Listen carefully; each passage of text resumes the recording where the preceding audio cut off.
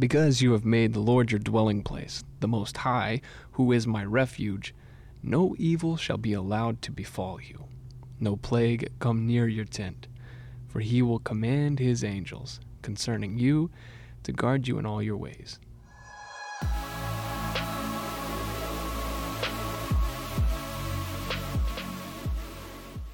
Welcome to Made for Another World podcast, where we hope to keep each other, and hopefully you too, on the path to another world, one we are made for. With Aaron Alvarado and me, Jacob Simmons. Episode 9, Angels by Tim Chester. Tim is a senior faculty member of Crosslands Training and the author of over 40 books. He has a PhD in theology and a postgraduate diploma in history, and he's married to Helen and has 2 adult daughters. In his introduction, Tim writes this: Nearly 8 in 10 Americans believe in angels. Even among those who never attend church, it's 4 out of 10. In the United Kingdom, 1 in 3 people believe they have a guardian angel. You may well be one of them. Every 10th person in your street or workplace thinks they may have seen or heard an angel in some way. Again, you may be one of them. Books telling the story of angelic encounters are bestsellers. Despite the widespread rejection of Christianity in our culture, many people are still fascinated by angels. But what can we know for sure about angels? Are we dependent on secondhand accounts? Are we left with conjecture and guesswork? This book goes back to the most reliable source we have for information about angels, God himself speaking through the Bible. The people who aren't Christians or don't believe in God or whatever, but do believe in angels, what do they think? Who do they think the angels are? I guess maybe just like spirits or whatever. Like, you know, I mean, because what does it say? I don't remember the numbers. 8 in 10 Americans believe in angels. I wouldn't think 8 out of 10 Americans are born again Christians. Yeah. Who do they think the angels are? Like, it's odd. I guess it's not odd. I mean, I guess it could be whatever you want it to be, right? I mean, An angel of a different deity? yeah, I guess. Yeah. Or angels just existing? Yeah, just these are our, the spirits of past family members or something or whatever, But those are high numbers. Yeah. Well, what, like currently as it sits right now, what do you think you're an expert on angels? No. What's the opposite of expert? That's about where I'm at. Wouldn't it be an impert? Yeah, I guess so. An impert. Okay. Well, to answer my own question, not to just throw you under the bus, I'll jump under there with you. I don't know a ton of information. I have what I think is bad information, but I was really looking forward to this book because it dealt with them specifically. Like, there's no other topic in here except for angels. Yeah. And we've somewhat been Americanized. You've got like Touched by an Angel. You've got It's a good show. TBN. Like different types of. Who's the one guy with the angelic encounters that you could pay for? It was like, if you have enough faith, send in a couple $100 and you'll get to buy some time with an angel. Yeah. Yeah. Can't remember the guy's name. Yeah. But so I have like maybe a skewed view of what an angel is and what they do. So I'm looking forward to this. I think a lot of people do. Yeah. I think everyone, not everyone, but most people do to some extent, because as we'll get into in the book, like, there's not a ton of information. Like, there's a lot of references to angels, but it's not like, oh, this is what, yes, the Bible tells us what angels are. It's not guessing, but like, it's not one of the heaviest topics, I guess, or the most explored topics in the Bible, I guess. So don't feel bad about yourself, dude. Don't get down on yourself about not being an expert. Because okay? I'm not Tim. Yeah. Tim. We appreciate you, Tim. Yeah, thank you, Timmy. I'm going to take that back and just call you Tim. I don't know you like that. I don't want to assume that. Well, Tim goes on. Says, many angel stories can feel a little bit like urban myths. They involve an unnamed friend of a friend and often conform to typical patterns with only incidental details changed, and perhaps many of them are myths, stories that have grown and expanded each time they've been passed on. But other stories are told by named people about their own experiences. They include people with no obvious predisposition to gullibility. Some, like business people and academics that I've named in this book, have a vested interest in appearing intellectually aloof from anything as apparently fanciful as angels. So what are we to make of these stories? There are reasons to be cautious when we hear tales of the supernatural. One reason is that some people are charlatans.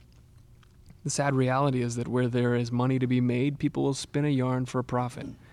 Many people long to be reassured by the idea that they have a guardian angel, and other people are willing to exploit that longing. Not for a minute should we assume every angel story is being peddled by a charlatan, but some are, and so some caution is appropriate. A second reason to be cautious is that the Bible says Satan himself masquerades as an angel of light. Not every supernatural encounter is benign. Don't be so keen for some kind of experience of transcendence or power that you're deceived by Satan. In the popular imagination, Satan is an obviously impish figure with horns and a tail, but when it suits his purposes, he can appear plausible and attractive. Third, people may misinterpret what has happened to them. They may genuinely experience something and they have no intention of deceiving anyone, but how we interpret an event is shaped by our presuppositions and expectations. Suppose you see a light in the sky. If you're a firm believer in UFOs, then you might readily conclude you've seen signs of extraterrestrial life. But if you're a UFO skeptic, then you'll probably put it down to a passing aircraft. Two people might see the same thing and come to different conclusions or describe it in different terms, and this means experience alone is an unreliable guide, and it means experience is not the same as interpretation. Someone may present a sincere account of a genuine experience, but that doesn't guarantee that their interpretation of that experience is accurate. This means we need a reliable framework to understand our experiences. Fortunately, God has not left us in the dark. He's told us everything we need to know to make sense of life, and that includes angels. So we're going to take a look at what the Bible says about angels. I appreciate that, because you do hear those stories. You know, you do have the fanciful, the charlatans, the ones that are, well, like I said, the guys selling angelic experiences. But then you also have the ones that, for instance, had a buddy that he would essentially just kind of tell me this story. He told me a couple of times. I think he just forgot he told me the story. But, he walked through, I was driving along, had the sense that I needed to stop and pray, so I stopped and prayed. Thought I saw a demon, of some kind, like a spiritual darkness, and so I prayed that that God would help me, and then a spiritual being of light came and took it away, and I was like, all right, but the question still needs to be asked: what do we make of that? Right. Is that I don't think it's normative. I don't think that you can say every time you see a little bit of darkness, you need to pray for it. It could just be a floaty in your eye. It could be nothing at all. But so what? At the same time, he's not making any money off of telling that story. And he even told me at the beginning of the story, I don't like telling people this because it's hard to talk about. It's hard to somewhat say I've had this angelic experience, what I think, and so he was genuine about it. But what are we to make of those? Right. So I appreciate that Tim is like, let's go to the most reliable source here, because God knows about angels and he can tell us what we need to know. Yeah. Yeah, I mean, we have to be pointed to something. Otherwise, because what did he say? Two people might see the same thing and come to different conclusions or describe it in different terms. Experience is not the same as interpretation. That happens in everyday life in all kinds of aspects. So something important in the Bible, I think we should definitely make an effort to kind of clarify that, so we don't have just, oh, this is what you think an angel is, this is what I think an angel is, or this is what you thought that experience was, this is what I think that experience was. My experience is truth, your experience is truth, blah, blah, blah, blah, blah. I think there needs to be a good foundation of, okay, not only what are angels, but why are angels? I think that's one of the questions that really really is more important than what they are, I guess, because it's like, well, what's the purpose? Because they're not, as we'll get into. I mean, obviously we know they're not gods, they're not God, but they're above the humans. So what are they, and why are they there? So yeah, I'm very excited to go through how he kind of lists that out, really, almost layman terms, like layman's terms. Is it? Very easily. I don't, is there an S on the end of that word? I don't know. Layman's. I think it's layman's. If you're, Is it layman? Apostrophe? know. Is it possessive? Are these his terms? yeah, who knows? Either way, yeah, I'm excited, and I'm glad that he wrote this book, because I've seen a lot of books on angels, but they're the typical, oh, here was my experience, and this Right. is what it was. Maybe there's some truth in some of those, and maybe there's not, but Right. it'll be hard for me to decipher that, or to guard my own heart against what is right and wrong without kind of the foundation that Right. Timmy's going to lay out for us here. Yeah. So, Because what is a charlatan? yeah, Like what is a? How do we know that they're peddling a message if yeah, we don't know what they're even talking about? Exactly. We don't have any groundwork. yeah. I like it. It goes on. Talking a little bit more about what angels are, what they were created to do. So it says angels were created by God, and so they're not divine. Mm-hmm, mm-hmm. This means we're not to worship angels or pray to them. We don't seek assistance from angels. Instead, we seek assistance from God through prayer. Maybe he will answer our prayer by sending an angel. Maybe he will help us through the kindness of another human being. Maybe he will intervene directly. It doesn't really matter what he uses. The key is that we seek help from God and we give thanks to him when help comes. Suppose you're going on a journey. Should you pray to be protected by angels? There's really no need. Pray to God for his protection. Perhaps he'll protect you by keeping you awake at the wheel, or perhaps by sending an angel at a crucial moment. In one sense, it doesn't matter. Either way, it's God who protects you. Perhaps you'll be aware of an angelic intervention, or perhaps you won't. Again, it doesn't matter. Either way, it's God who protects you. Or perhaps God won't protect you, or at least not in the way you envisage. But even if he allows you to have an accident, you can be sure he's working for the good of those who love him. Perhaps he'll use your accident to make you more like Jesus, thereby protecting you from spiritual harm. So, I mean, I've never prayed to the angels. I guess maybe some people may. I get what he's saying, and I'm not disagreeing with it. But like, is it? I get he's saying, don't. It doesn't matter how how God protects or whatever it is, whatever the situation is. But is it wrong to like specifically say, God send your angels, or however people phrase that sometimes? I don't know if that's really a question to No, I you, think but it is, yeah.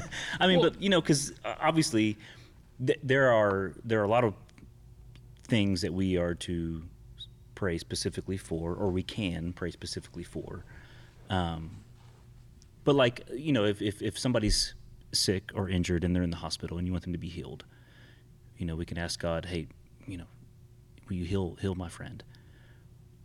Or I could say, Father, would you, direct the surgeon's hands and do this to heal my friend, and I guess you don't have, neither one of those are wrong, and I guess if I'm just praying for the surgeons, then I'm not praying for a possible miracle. I don't know. So I guess, Yeah. so like I said, I mean, what he said is good, and I'm not disagreeing with that at all. But it made me think, like, is it wrong to pray as specific as Lord, send your angels in this moment or something? Yeah. I guess that feels kind of weird, but Well, maybe it's praying directly to angels versus for them Right. to come. Maybe that's the... well, that for sure is wrong. Yeah. Well, and the other thing is, if you do pray to an angel, what's their name? Yeah. Like, do they? Who knows?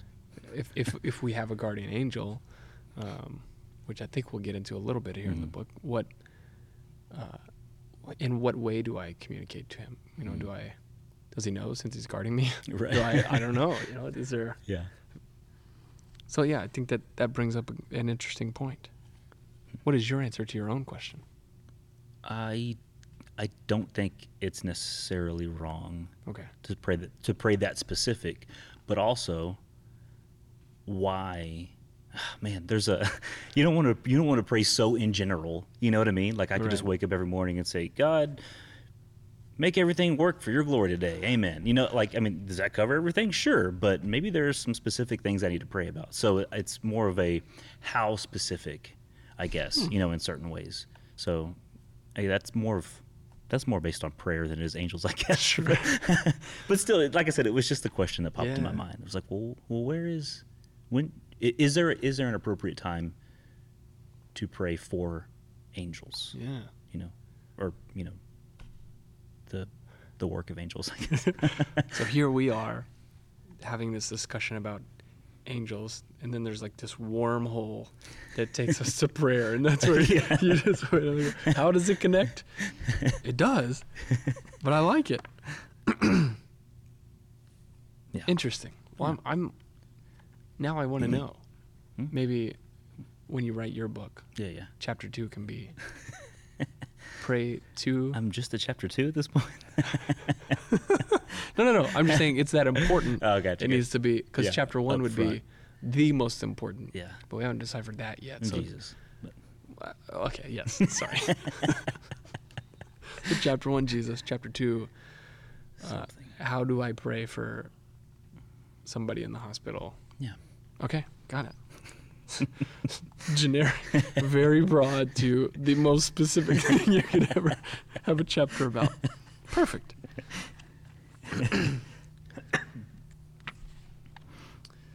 A little bit about angels. It says angels are not all powerful. We've seen what the Bible positively affirms about angels, but there are some important things that are never said of angels in the Bible. Angels are powerful, but they are not all powerful. Their knowledge is limited. They do not know the future unless God tells it to them so they can pass on this knowledge to people. The Apostle Peter says that when the prophets of the Old Testament spoke of God's coming salvation, Jesus, they didn't have the full picture of how what they predicted would be fulfilled.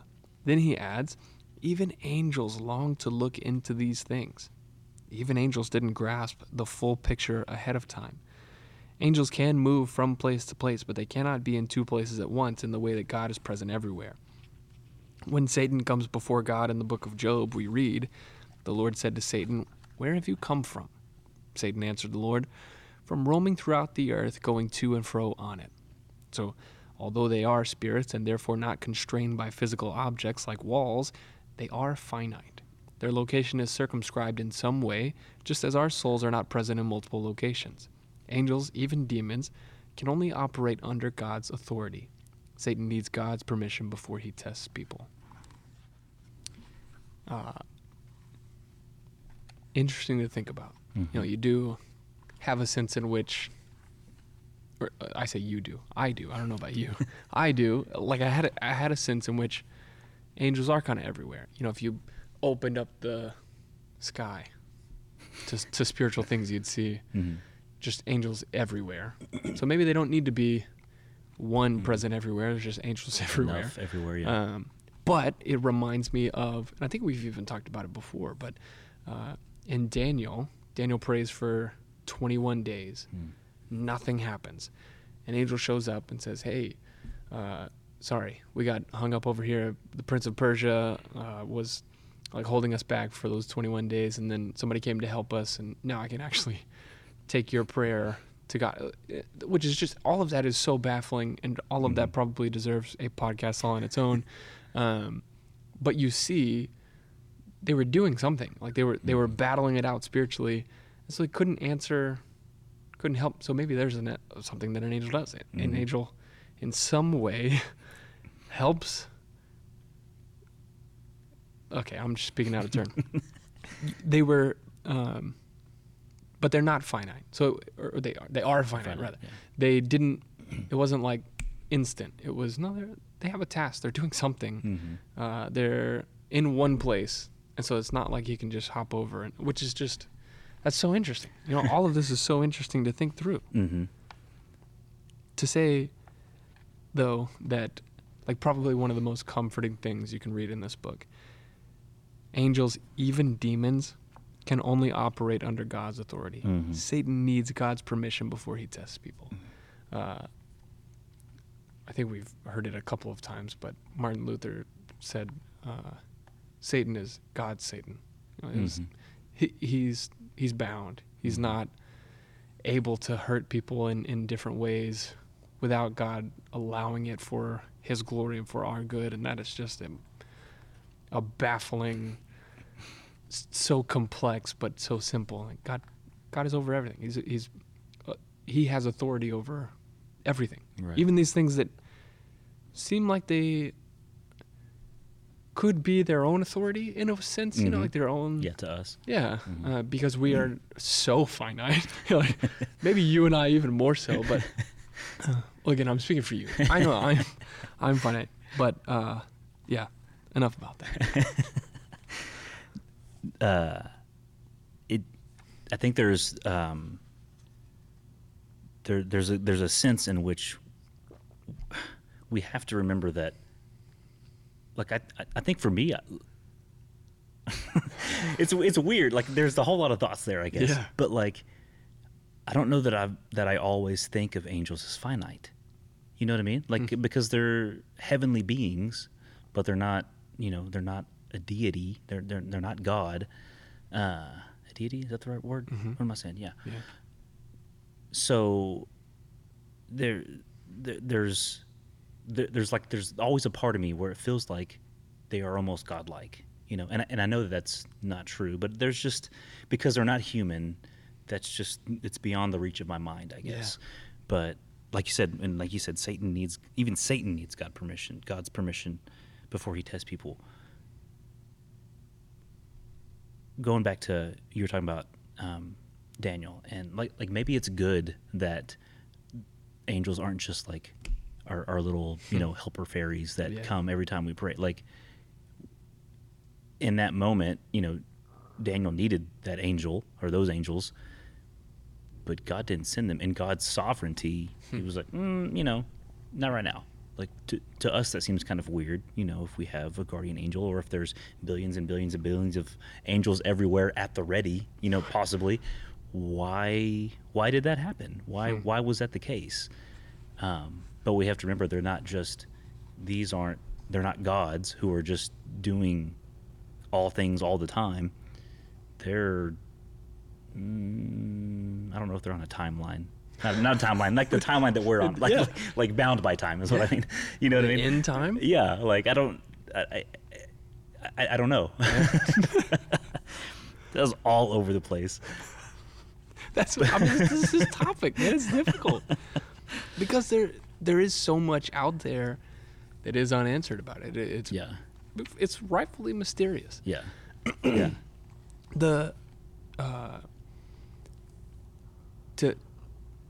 When Jesus is in the garden and Judas is about to betray him, or he starts to betray him, and somebody's like trying to take Jesus, gets his ear cut off, and Jesus just picks it up, puts it back on it. That's amazing in itself. But he picks it up, puts it back on. He said, "No, this is supposed to happen. Don't you know? Like I could send 10,000 angels and stop this whole thing, and so wrestle with God's sovereignty there. Like that. Yeah. Without that, if the angels came, we have no crucifixion. We have no eternal life. You and I specifically. And so maybe it just doesn't make sense in this life ever. Yeah. Then one day we'll maybe understand, like, oh, that's why you held back. Yeah. That's why you let this happen. That's why you allowed me to do this, or so on and so forth, and didn't send any help whatsoever. Right. Restraining angels. Different aspect of what you see God do. So your personal take, are angels outside of time? or are they in our time? Are we about to get to that in the next point? I don't know. Sure, well, let's read it. Yes, because And if not, I'll come back. yes and no, to answer your question. Okay. Yes and no. They are and they aren't. Yes. They have the ability to, like Jacob's ladder, I think, in Genesis.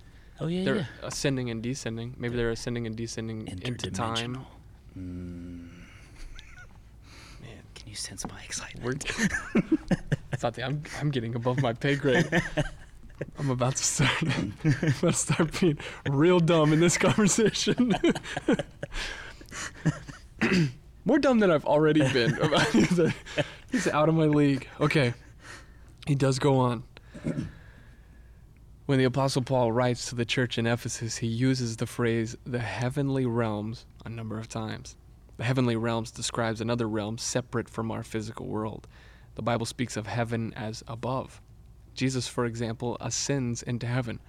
But this is a symbol of transcendence rather than a literal location in space. We mustn't think of heaven as somewhere beyond the edge of the universe. It's not as if, were we to travel to the edge of space and then go a bit further, we would eventually reach it. It is better to think of the heavenly realms as another dimension within creation, a dimension alongside physical height, length, and breadth. It is a dimension beyond our natural senses. It's not a place we can see or hear, but it is part of creation. This might sound a bit weird, and that's because it is weird. It's beyond anything within our experience, but the universe is a weird place. Consider dark matter. Physicists think dark matter makes up around 85% of the universe.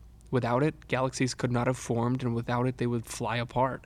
It is, as it were, the gravitational ballast that holds galaxies together. Yet, dark matter is theoretical. No one has seen or experienced it. It must exist, but it remains undetected, perhaps undetectable. Maybe there is some link between dark matter and the heavenly realms. At the very least, dark matter reminds us that the structure of the universe remains mysterious. There are levels and layers we cannot comprehend. Just because something cannot be detected doesn't mean it does not exist. Mm-hmm. Take it away. Dimensions.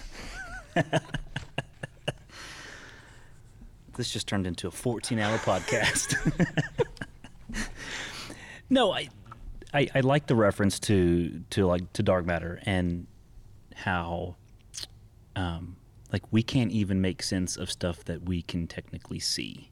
You know what I mean? Like you can't see it. You can't see outer space, but you see it. You know what I mean? Like we know where it is. We look up and there's outer space. But it doesn't make sense because it goes on and on and on, and the amount of billions and billions and trillions of stars and planets and galaxies we've talked about before. That's a good like a comparison, I guess, because we see angels in the Bible. We see that there is use for them. We see that they have, a duty, a job, a calling and commands on them, but we don't fully understand, just like these things as well. So, but to answer your previous question, yes. Yeah, so the heavenly realms, and that's another thing that just we're not I'm not barely going to dip a toe in there because we're not going to understand that fully, or even like 0.8%, like more or less fully. But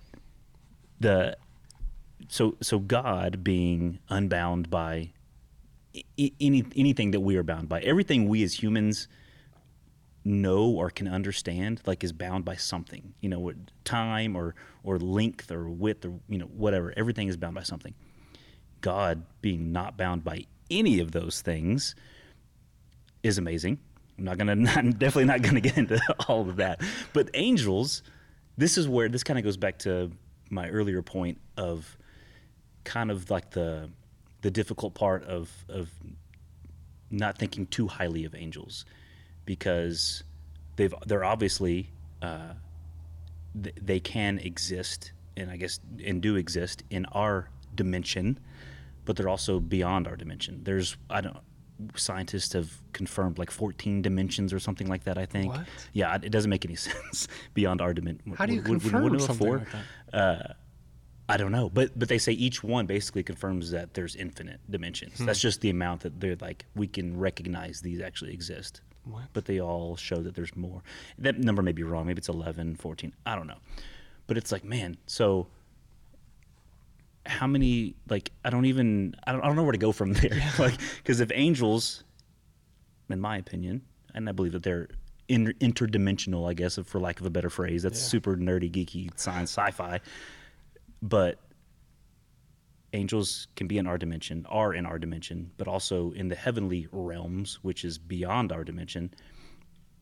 So this is what's weird to me, like when they are in our dimension, are they bound in any sense to that dimension?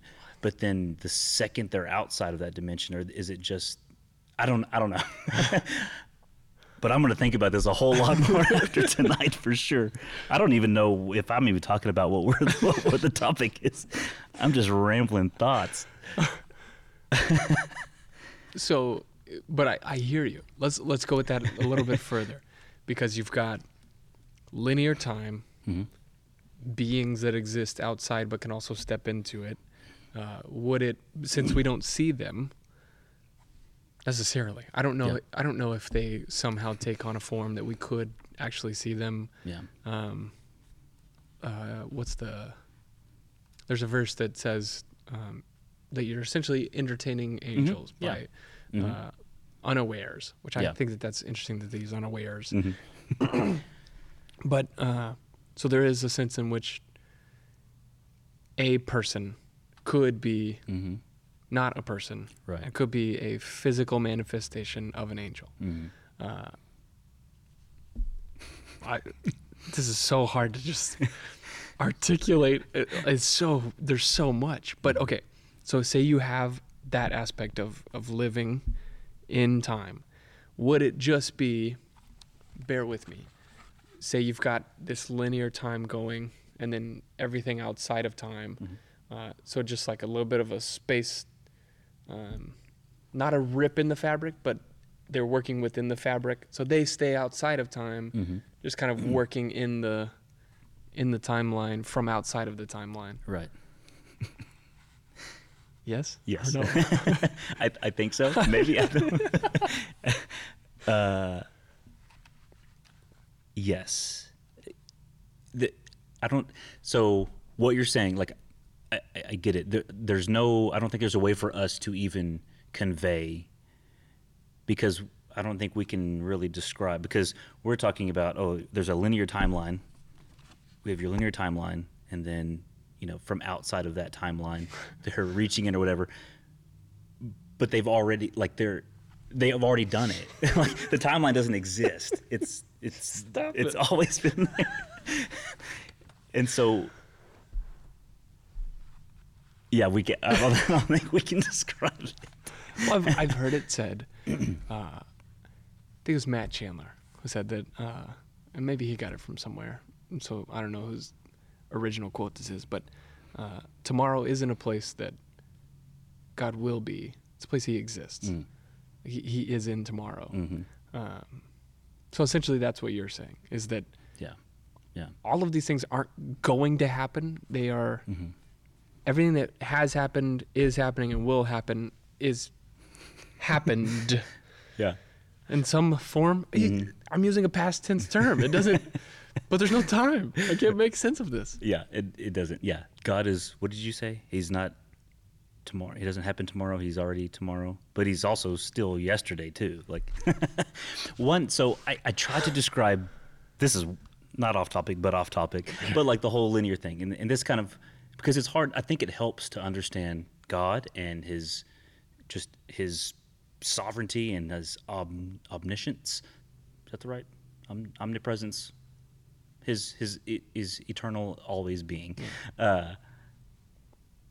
One way to kind of help understand that, I guess, and this is extremely lacking, but it's as if, like, if you were to see, if I had a piece of paper and I was drawing out just a roadmap, for instance, I start here and I'm drawing it wherever I go, and then I draw this other road on this side, and I keep drawing it and keep drawing it, so you can see, this is where you start and this is where you finish, and God just has a stamp and stamps the whole thing. There's no drawing, like, it's just done. Like, that's it. Now, we still have to go down that roadmap. but it's already been stamped. You know what I mean? Now, granted, that stamp is infinite, so that's why the example falls well short. But like the before, he's in the before, he's in the past, he's in the right now. Like it just all, you know what I mean? Like Stop it. I don't know. Jeez. Anyway, 14 hours done. Yeah. And all that has to do with angels Well, to bring it yeah. back, because it's a, I mean, just taking Jacob's ladder, Jacob's like the fabric of whatever linear time or the spiritual realm that like God let him see, and he can see this ladder where angels are descending and ascending, going to and fro, and so in some way they are created, but there are levels that just don't make sense to us, that levels of reality, levels of what is actually true that just don't make sense. Yeah. I feel so small and insignificant, and my brain hurts. Yes, it does hurt. And it can make you feel small and insignificant. But then you start to think, again, why are the angels? Maybe you're not so insignificant, my friend. Just a thought. So, for homework, watch Interstellar. Yes, 14 times. Okay. And then come back and still have no clue what we're talking about. All right, perfect. I can do that. Well, Timothy, we'll call him, goes on. This chapter is even titled, Where Are Angels? So maybe this will give us a little bit of a clue. No, it won't. It's about something different. But it says some people have developed a case for what they call warfare prayer, through which they claim we should counter the influence of territorial spirits. This goes beyond prayer to God for a region, which the Bible commends, which I don't even know how to get into that. Instead, it involves prayer directed to the spirits themselves, commanding them to retreat, sometimes through symbolic actions or by reclaiming an area in Jesus' name. Naming spirits and spiritual mapping are sometimes seen as an important feature of this approach. Jesus and the apostles did address evil spirits when they exorcised them from the individuals, but there is no precedent for scaling this up to address the supposed spirits of territories. The New Testament does talk about spiritual warfare, but it presents it in terms of resisting temptation, being faithful in prayer, and continuing to proclaim the good news of Jesus. What does spiritual warfare look like? Asks David Powlison. It looks like the Christian life. The fact that we are told so little about angelic hierarchies and have no explicit command to engage in so-called warfare prayer suggests it does not play the central role in mission that it is sometimes claimed for it. Indeed, missiologist Paul Hibert argues warfare prayer reflects a tendency towards dualism, the belief that the world is an uncertain struggle between the forces of good and evil. So its advocates urge us to do battle with demonic forces to allow God to act or to release his power, instead of confidently praying to the sovereign God. Not necessarily where they are, but it does play into, because I think you and I have heard similar conversations, just like what I'm remembering us talking about, of this neighborhood is somewhat more demonic. This is, I wanted to say haunted, but I think it's just October, so that's haunting. But this place has more spiritual warfare. The degree to which that's true, I don't know. Right. Do missionaries out on the mission field, not surrounded by a gathering of believers, a community, and people who even read the Bible, do they experience a harder warfare? Perhaps. I don't know. I mean, if you think about just regular war, and if God was drawing on that analogy, parts of wars were more brutal than others. Some parts were relatively easy, while others had some of the most decorated units of all time because they just got into battle after battle after battle. So sure, but what he's saying, like specifically not to do, is pray over an entire territory. But he does say, this goes beyond prayer to God for a region, which the Bible commends. Mm-hmm. So it's a territory and a region. I'd love to pick his brain and see, because he knows what he's saying here. Yeah. I don't fully know what he's saying here, but I do have this, like an inkling in my mind that praying for a region is essentially, I would be praying, God, would you save the people in this region, in this area of the globe, versus I cast out demons in my home, or I cast out demons in this neighborhood in Jesus' name. So they're letting, if you will, letting God do that work if he chooses to do so, versus me taking control of anything Right. and saying, no, demons, you're going to listen to me because I have power in Jesus' name. Maybe you can do that, but it doesn't seem like it'd be wise Right. if you can pray to God for him to do what he needs to do. But does that make sense? Yeah. Okay. It makes total sense. Yeah. Why would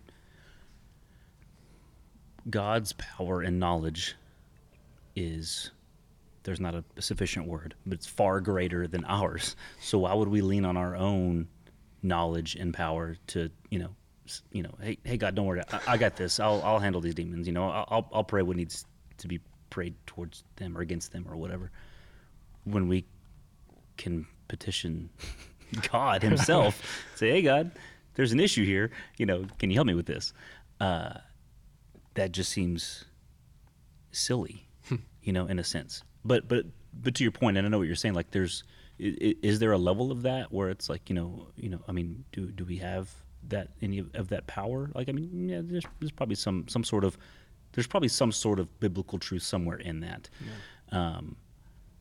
And then kind of going back to an earlier point, like the charlatans, is this something that's exposed or used, or something that's just, profited on? Yeah, for sure, 100%. Right. But then, which even more solidifies the point of why not just go to God instead of I'm gonna stand my ground and protect this region, or whatever. Well, I know me. I'd be awful, like I forget to pray.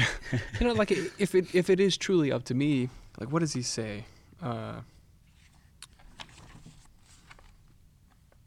Its advocates urge us to do battle with demonic forces to allow God to act or release his power.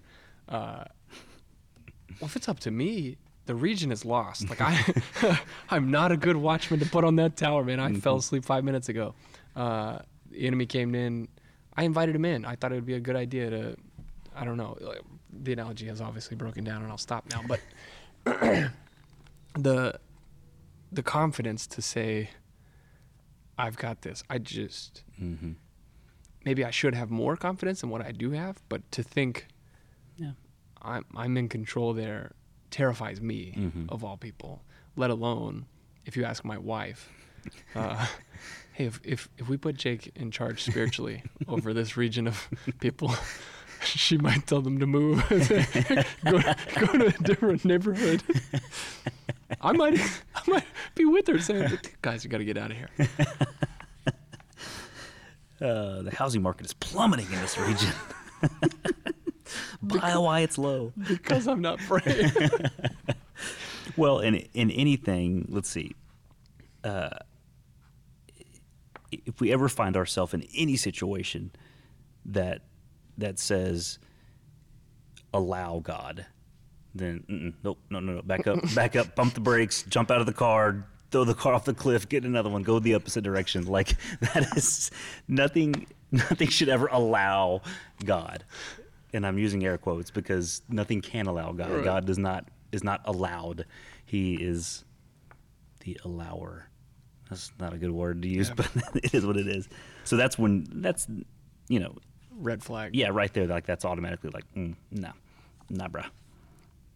Have you ever thrown a car off a cliff? Is that what I said? Yeah. Push a car. let a car roll off a cliff. I probably thrown like a toy car. You know what I Oh. mean? Hot Wheel, maybe when I was a child. Well, now Probably I'm curious not. as to why you do that. Because Somebody was trying to I allow wanted to see God if to do would allow something. it. My parents told me I wasn't allowed to. And I said, well, let's see if God allows it, Mom. I don't think I've ever done that. I was a pretty good kid. Well, you know, they were kind of expensive. It's true. You Yeah. get the 5-pack. It was $5. You don't have very much as a kid. Well, he goes on actually to the verse we mentioned earlier. Hebrews 13:2 says, "Do not forget to show hospitality to strangers, for by so doing, some people have shown hospitality to angels without knowing it." He didn't use the unawares. It seems it is possible for human beings to serve angels without realizing we are doing so. It is clearly intended as an exhortation to show love to strangers, but it also reminds us that angels may act in our lives without us realizing. The kindness of strangers may actually be the provision of angels. When a car suddenly swerves from hitting us, when we suddenly find footing to keep from being swept along in a raging river, when we walk unscathed in a dangerous neighborhood, should we not suspect that God has sent his angels to protect us? It seems right that we should do so. I suspect we've encountered angels more often than we will ever realize.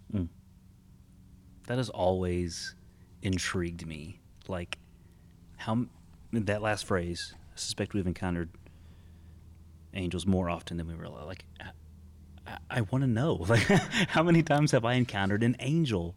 Like, I don't, and it makes you wonder, like, if you've ever encountered one that maybe you didn't, you know, like sometimes you're like, oh, I saw someone, homeless person, on the corner, and I stopped and, gave him lunch and some money or something. And then I had a friend. So, and again, this is one of those where it's like, he felt it was fully true. And I think I was actually with him, and we were somewhere out in East Texas. And man, I'm not going to get this completely right because it's been, I guess, decades now, which is embarrassing to say, but there were a couple that walked up to the car and they said, I don't remember what it was. Their car broke down or something, needed money for gas or something like that. And he either went and got cash or already had some. I think maybe we were close to a bank or something, but he had to get the cash, came back, gave it to them, got back in the car and then looked and they were gone. Like nowhere to be seen. And it was like an open parking lot or something like that. So stuff like that. It's like in your mind, it's like, okay, maybe that was angels, maybe, seeing, checking my heart, whatever. But like, I wonder if we experience angels like just walking by, like I'm leaving the Ranger game and in a huge crowd and I brush by an angel and it doesn't affect my life in any way that I realize or something. I guess maybe not. Maybe that's a waste of an angel's time. I don't know. Or, I mean, if they are among us, and one's going to you and we're in the same building, like, do I also encounter that angel? I don't know. This is all just like kind of surface level somewhat, Yeah. but it also got me thinking, like, if, say, for instance, an angel is in human form, however that works out, if that works out, but like, even if they're not, I guess, how, like, do they have emotions? Like, what if, like, I'll walk by them like, you don't quit bothering me, homeless guy. Like, I don't, whatever. Does that hurt their feelings? Like, do they feel sad? Am I saddening angels or bringing angels joy? Or is it, because they're beyond us, does it not make a difference to them? But that got me thinking. I was like, I need to be a little more careful. I should anyways, but Yeah, right. I've never thought about that. Like, if they have feelings, I guess, emotions. I don't know. Well, it's interesting you mentioned that because it also got me thinking about specifically the word entertain. Entertained angels unawares. Referencing Newsboys all over again, entertaining angels. But certainly then, Yeah. certainly, perhaps then they have a sense of humor. Yeah. And they I are guess so. if they're entertained, if Yeah. they're watching, like, well, that was pretty funny. Yeah. Or, oh, that was a good job there. Yeah. I don't know. It got me thinking about that. So okay, going back to Genesis, Abraham is like, he looks out, he sees three men coming, and what I think we understand from that story is that they were angels. So they either look so much like a person that there's no way to decipher, or in some way they can take on human form in the way that Jesus did without becoming human. Not, oh my gosh, I just probably committed a bunch of heresy, but I meant the angels not becoming human. Just so we're clear. Jesus, fully human, fully man, fully God. But so it made me think too about, boy, my train just derailed. I'm thinking about that.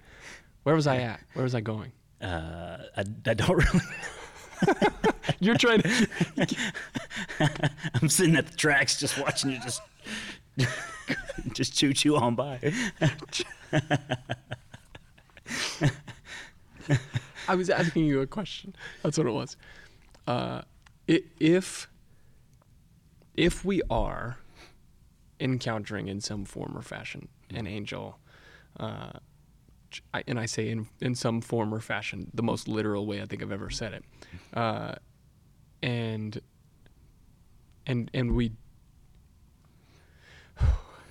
we do. Maybe my question doesn't make sense. Maybe that's why I'm having a hard time asking it. But because what I'm trying to ask is, in the same way we can grieve the Holy Spirit, we can essentially, if the Holy Spirit is convicting us, leading us, and we deny that, we go and sin anyway, so on and so forth. There is a sense in which we grieve the Holy Spirit. We didn't listen, and to the degree to which that grieves that Spirit, the Holy Spirit, could that then also, going back to your emotions question? Yeah. So it's not a question so much as a train derailed, circling in some way. A possibility, a suggested possibility. Yeah, that makes sense though. Yeah, and I think so. I mean, I think. What you're all witnessing is him being way too kind. Thank you. Next. No. Thank you for taking over. No. I mean, because like you said, it's difficult. It's difficult to ask. It's difficult to think about. It's difficult to wonder. But I think that's a good point. I think there is a relevance between the Holy Spirit and the angels, and I think that if we are grieving the Holy Spirit, could it also grieve them? I think that's a really good point. I think so. So then the question boils down to grieve or entertain. Which one are we doing? Hopefully we're entertaining. Yeah. I would hope. Huh. Entertain probably means not what I'm using it as, but we'll let the Greek expert deal with that. A great analogy that Tim gets into here. This section actually is entitled "Angels Are God's Police Force." Collectively, angels are sometimes described as the heavenly hosts. It's a military term. Angels are the army of heaven. They are God's enforcers. Angels execute God's judgment. When God wanted to prevent humanity returning to the Garden of Eden, he placed angels at its entrance. After he drove the man out, he placed on the east side of the Garden of Eden cherubim and a flaming sword flashing back and forth to guard the way to the tree of life. Or when David sinned by commissioning a census, it was an angel who brought plague on the people in an act of judgment. King Nebuchadnezzar, the creator of the Babylonian Empire, had a dream in which he saw a mighty tree being felled. The tree represented a human being who was destined to live like an animal. The fate of the tree person was announced by an angel, whom Nebuchadnezzar called a watcher. The prophet Daniel interpreted the dream, telling Nebuchadnezzar that he was the tree, and for a period he would be humbled. And so it was. Nebuchadnezzar had some kind of breakdown and for 7 years lived like a beast in the fields. In the dream, the watcher declared, "The sentence is by the decree of the watchers, the decision by the word of the holy ones. to the end that the living may know that the Most High rules the kingdom of men and gives it to whom he will and sets over the lowliest of men. Angels, it seems, gather evidence of wrongdoing and carry out God's judgment like a divine police force. Angels also appear to be involved in the final judgment. Jesus himself said, "If anyone is ashamed of me and my words in this adulterous and sinful generation, the Son of Man will be ashamed of them when he comes in his Father's glory with the holy angels." I love the analogy. It's very helpful to think through them being an army and soberly so. You know, like it brings a good dose of reality back to the situation. Because since it is mysterious, there is the, you know, like the greeting cards, the little guy who shoots the arrows. Oh, a little Cupid. Yes, Cupid. You know, you've got some like caricatures. You've got fanciful, like a fantasy. Yeah, Fantasiacal. That's a made-up word. Just I think that word is a fantasy. But to bring it back to no, they actually are involved in seeing what man is doing and calling them out for it, and then bringing God's judgment for it.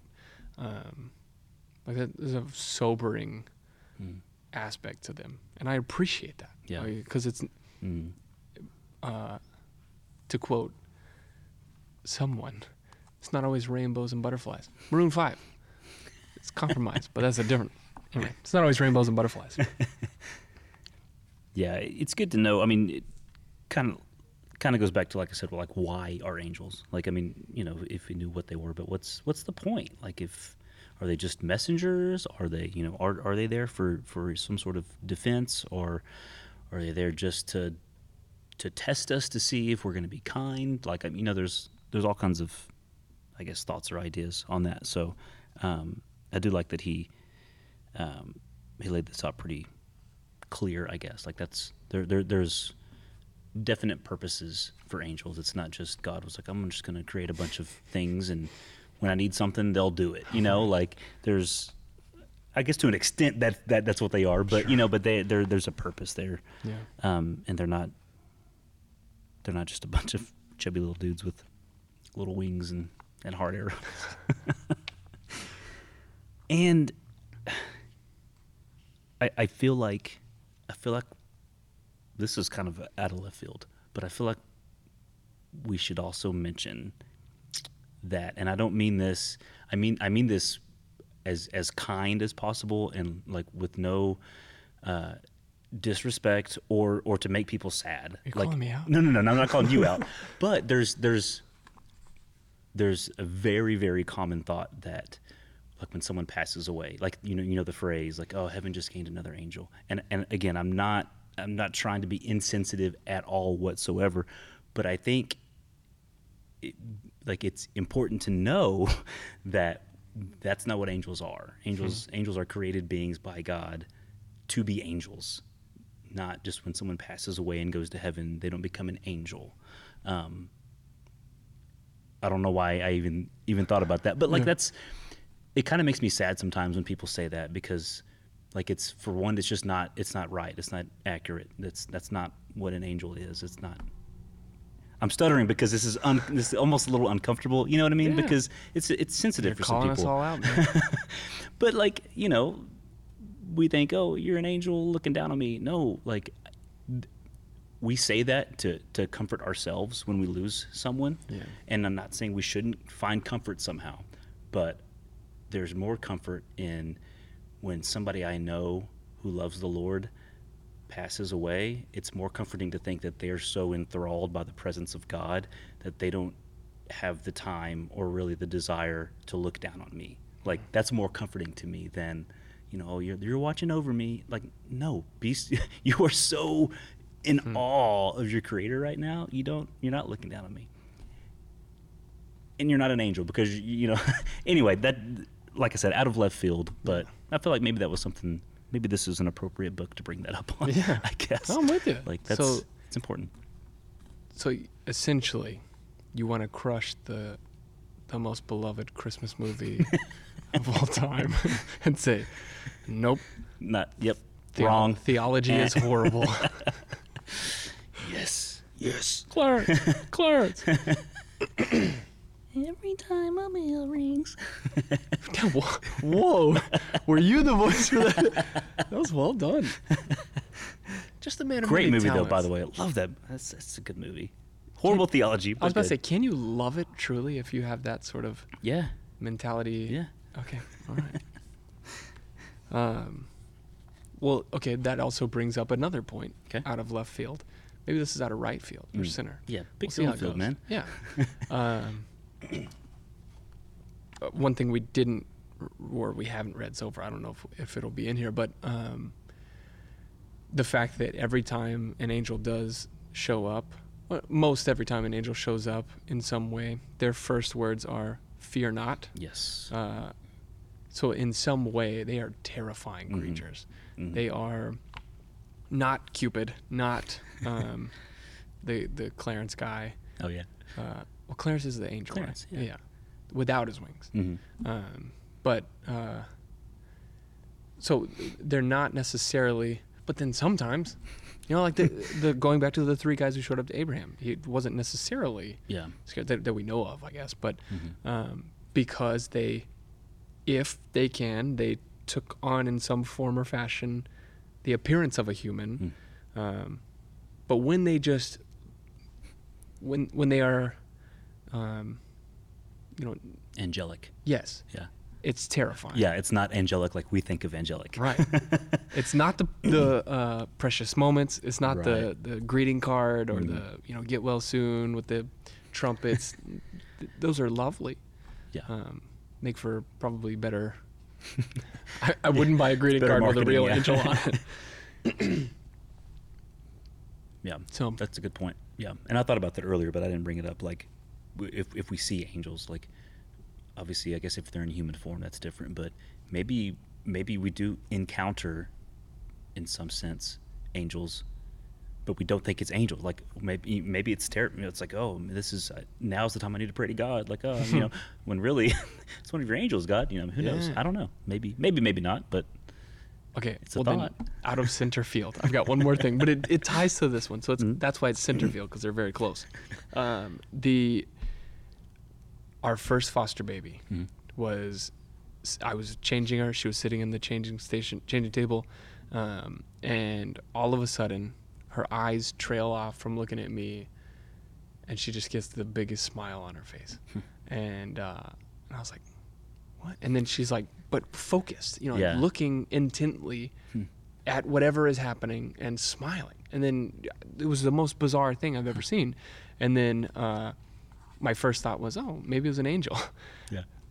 But if it was an angel in angelic form or fashion, then probably not. And if Satan and his demons can also masquerade as angels of light, was she seeing something horrifying? And but smiling at it. Right. And then that gets into the whole, like the spiritual realm. Can dogs and babies somewhat sense that and know that? And Right. it's a whole different podcast that we probably won't ever do. But You never know. no, that's true. So maybe so babies cry a lot, is it because they're seeing a bunch? Is that when you should feel the most Loved at and peace? And because like, supported. oh wow, we've got angels in here because this baby won't stop growing. Or Because this baby's if terrified. Satan and That's his sad. This poor baby's just terrified, and you just have angels hanging around your house. Like, maybe that's why he says not to pray to angels. maybe Get it's out of like- here, angels! Quit making my baby cry.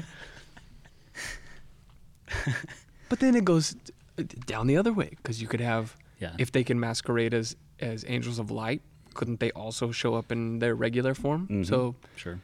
again, it's fitting to say pray to God and not to control, because we don't even know who it is or what it is Right. or if it is. Yeah. Or when it is. Oh. Oh, there's no win in this. There's no win. Win is gone. Well, near the close of the book, he does bring it back full circle to for all the talk of angels, he brings it to probably the most sobering aspect of it, because he says Jesus is superior as the final word, the only Son, the creator and sustainer, the ultimate sacrifice, and the permanent priest. None of these are roles which angels can play. But why then does the writer say Jesus became superior and that he inherited a superior name? It's because, as the writer explains later, Jesus was made lower than the angels for a little while. Jesus is the eternal Son of God. In that sense, he has always been superior to the angels. But at his incarnation, he humbled himself. He became human, and human beings, as we've seen, are lesser beings than angels. Why did Jesus humble himself in this way? So that, by the grace of God, he might taste death for everyone. Jesus came as a human being to die for human beings, to pay the death penalty our sin deserves in our place, so that through faith we might be raised to glory. There is a whole lot more understanding within that, you know what I mean, than angels. That's very, very comforting. Even outside of just how wonderful that is, the incarnation and being made low, and then even outside of that, like, it's still just amazing and comforting to know that, like, so we're struggling comprehending angels essentially, but then the gospel is even more wild, crazy. You know what I mean? Like, I don't know the right word there, but it's more astounding, but yet we have a better understanding of it.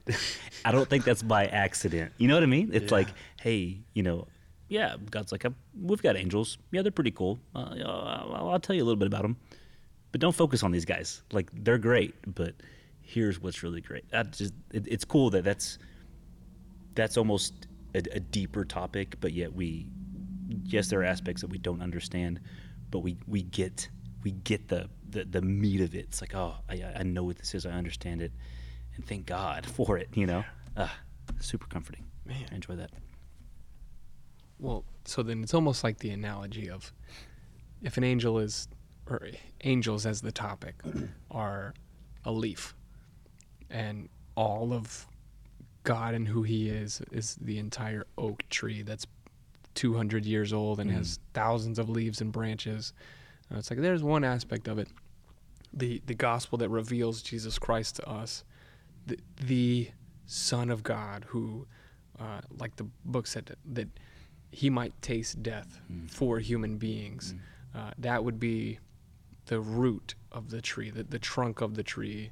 Like, that's what we see in the cross is God. What we see in the gospel is the revealed Godhead. Like, we see all of that, and yet we have more of it. We have, so like our understanding of it can be broader, yet it trails off into so many different aspects, and then you've got root systems that it's everywhere. You can't ever stop exploring it and understanding it, yet it all plays together. Again, the analogy falls short, but That's good though. If we can, just stop with what you said, and then because yours is way better than my tree. No, that's good. I like that. Good. But I appreciate that he says that, to bring it all back, to say, yeah, angels are great, but they have a small purpose in the whole redemptive plan. Look at this redemption. Look at Christ. And how the angels are truly part of that, in that Christ was made lower than them, and it's just beautiful. And okay, to think in terms of the gospel, that in sin he cast Adam and Eve out of the garden. So like that's partly punishment, because what he says is, if you eat of the tree of the knowledge of good and evil, you will die. You will surely die. But it didn't let that happen. because Christ was coming later to die for them. Mhm. But with angels, the fallen angels, you've got Satan and all of his demons who went with him. He cast them out of heaven. Mm. And so to think about redemption in that aspect, that we are lower than the angelic beings. And so like we deserve even less. Mm. And yet Christ has said, no, these are the apple of my eye. Mm. These fallen humans who deserve no heaven, who deserve no gift of creation whatsoever, who deserve to be struck by lightning and killed. I love them. Yeah. And I want to love them. Mm. And I'm going to give them eternal life in my own blood, secured by my own death. And it's just a beautiful thing. Yeah. Mm. Well, to close, thankfully, we aren't left to conjecture and guesswork when it comes to angels. We have all of the information we will ever need about them from He who created them. If it isn't in the ultimate source of God's Word, then we don't need it. So in light of that, let's hold even seemingly genuine first-hand accounts at arm's length and let God and His Word tell us what we should know. If God uses an angel to guide us or keep us safe, that's great. But let's thank God for His provision and ask Him to begin with for provision. Angels are not all-powerful or everywhere at once. We aren't supposed to pray directly to or against any spiritual being, but we most likely have experienced their help more than we will ever know. And most importantly, angels truly point us to the magnificence and creativity and beauty of God our Father. So let us thank Him for such a gift. Until next time, this has been Aaron Alvarado and me, Jacob Simmons, and we are made for another world.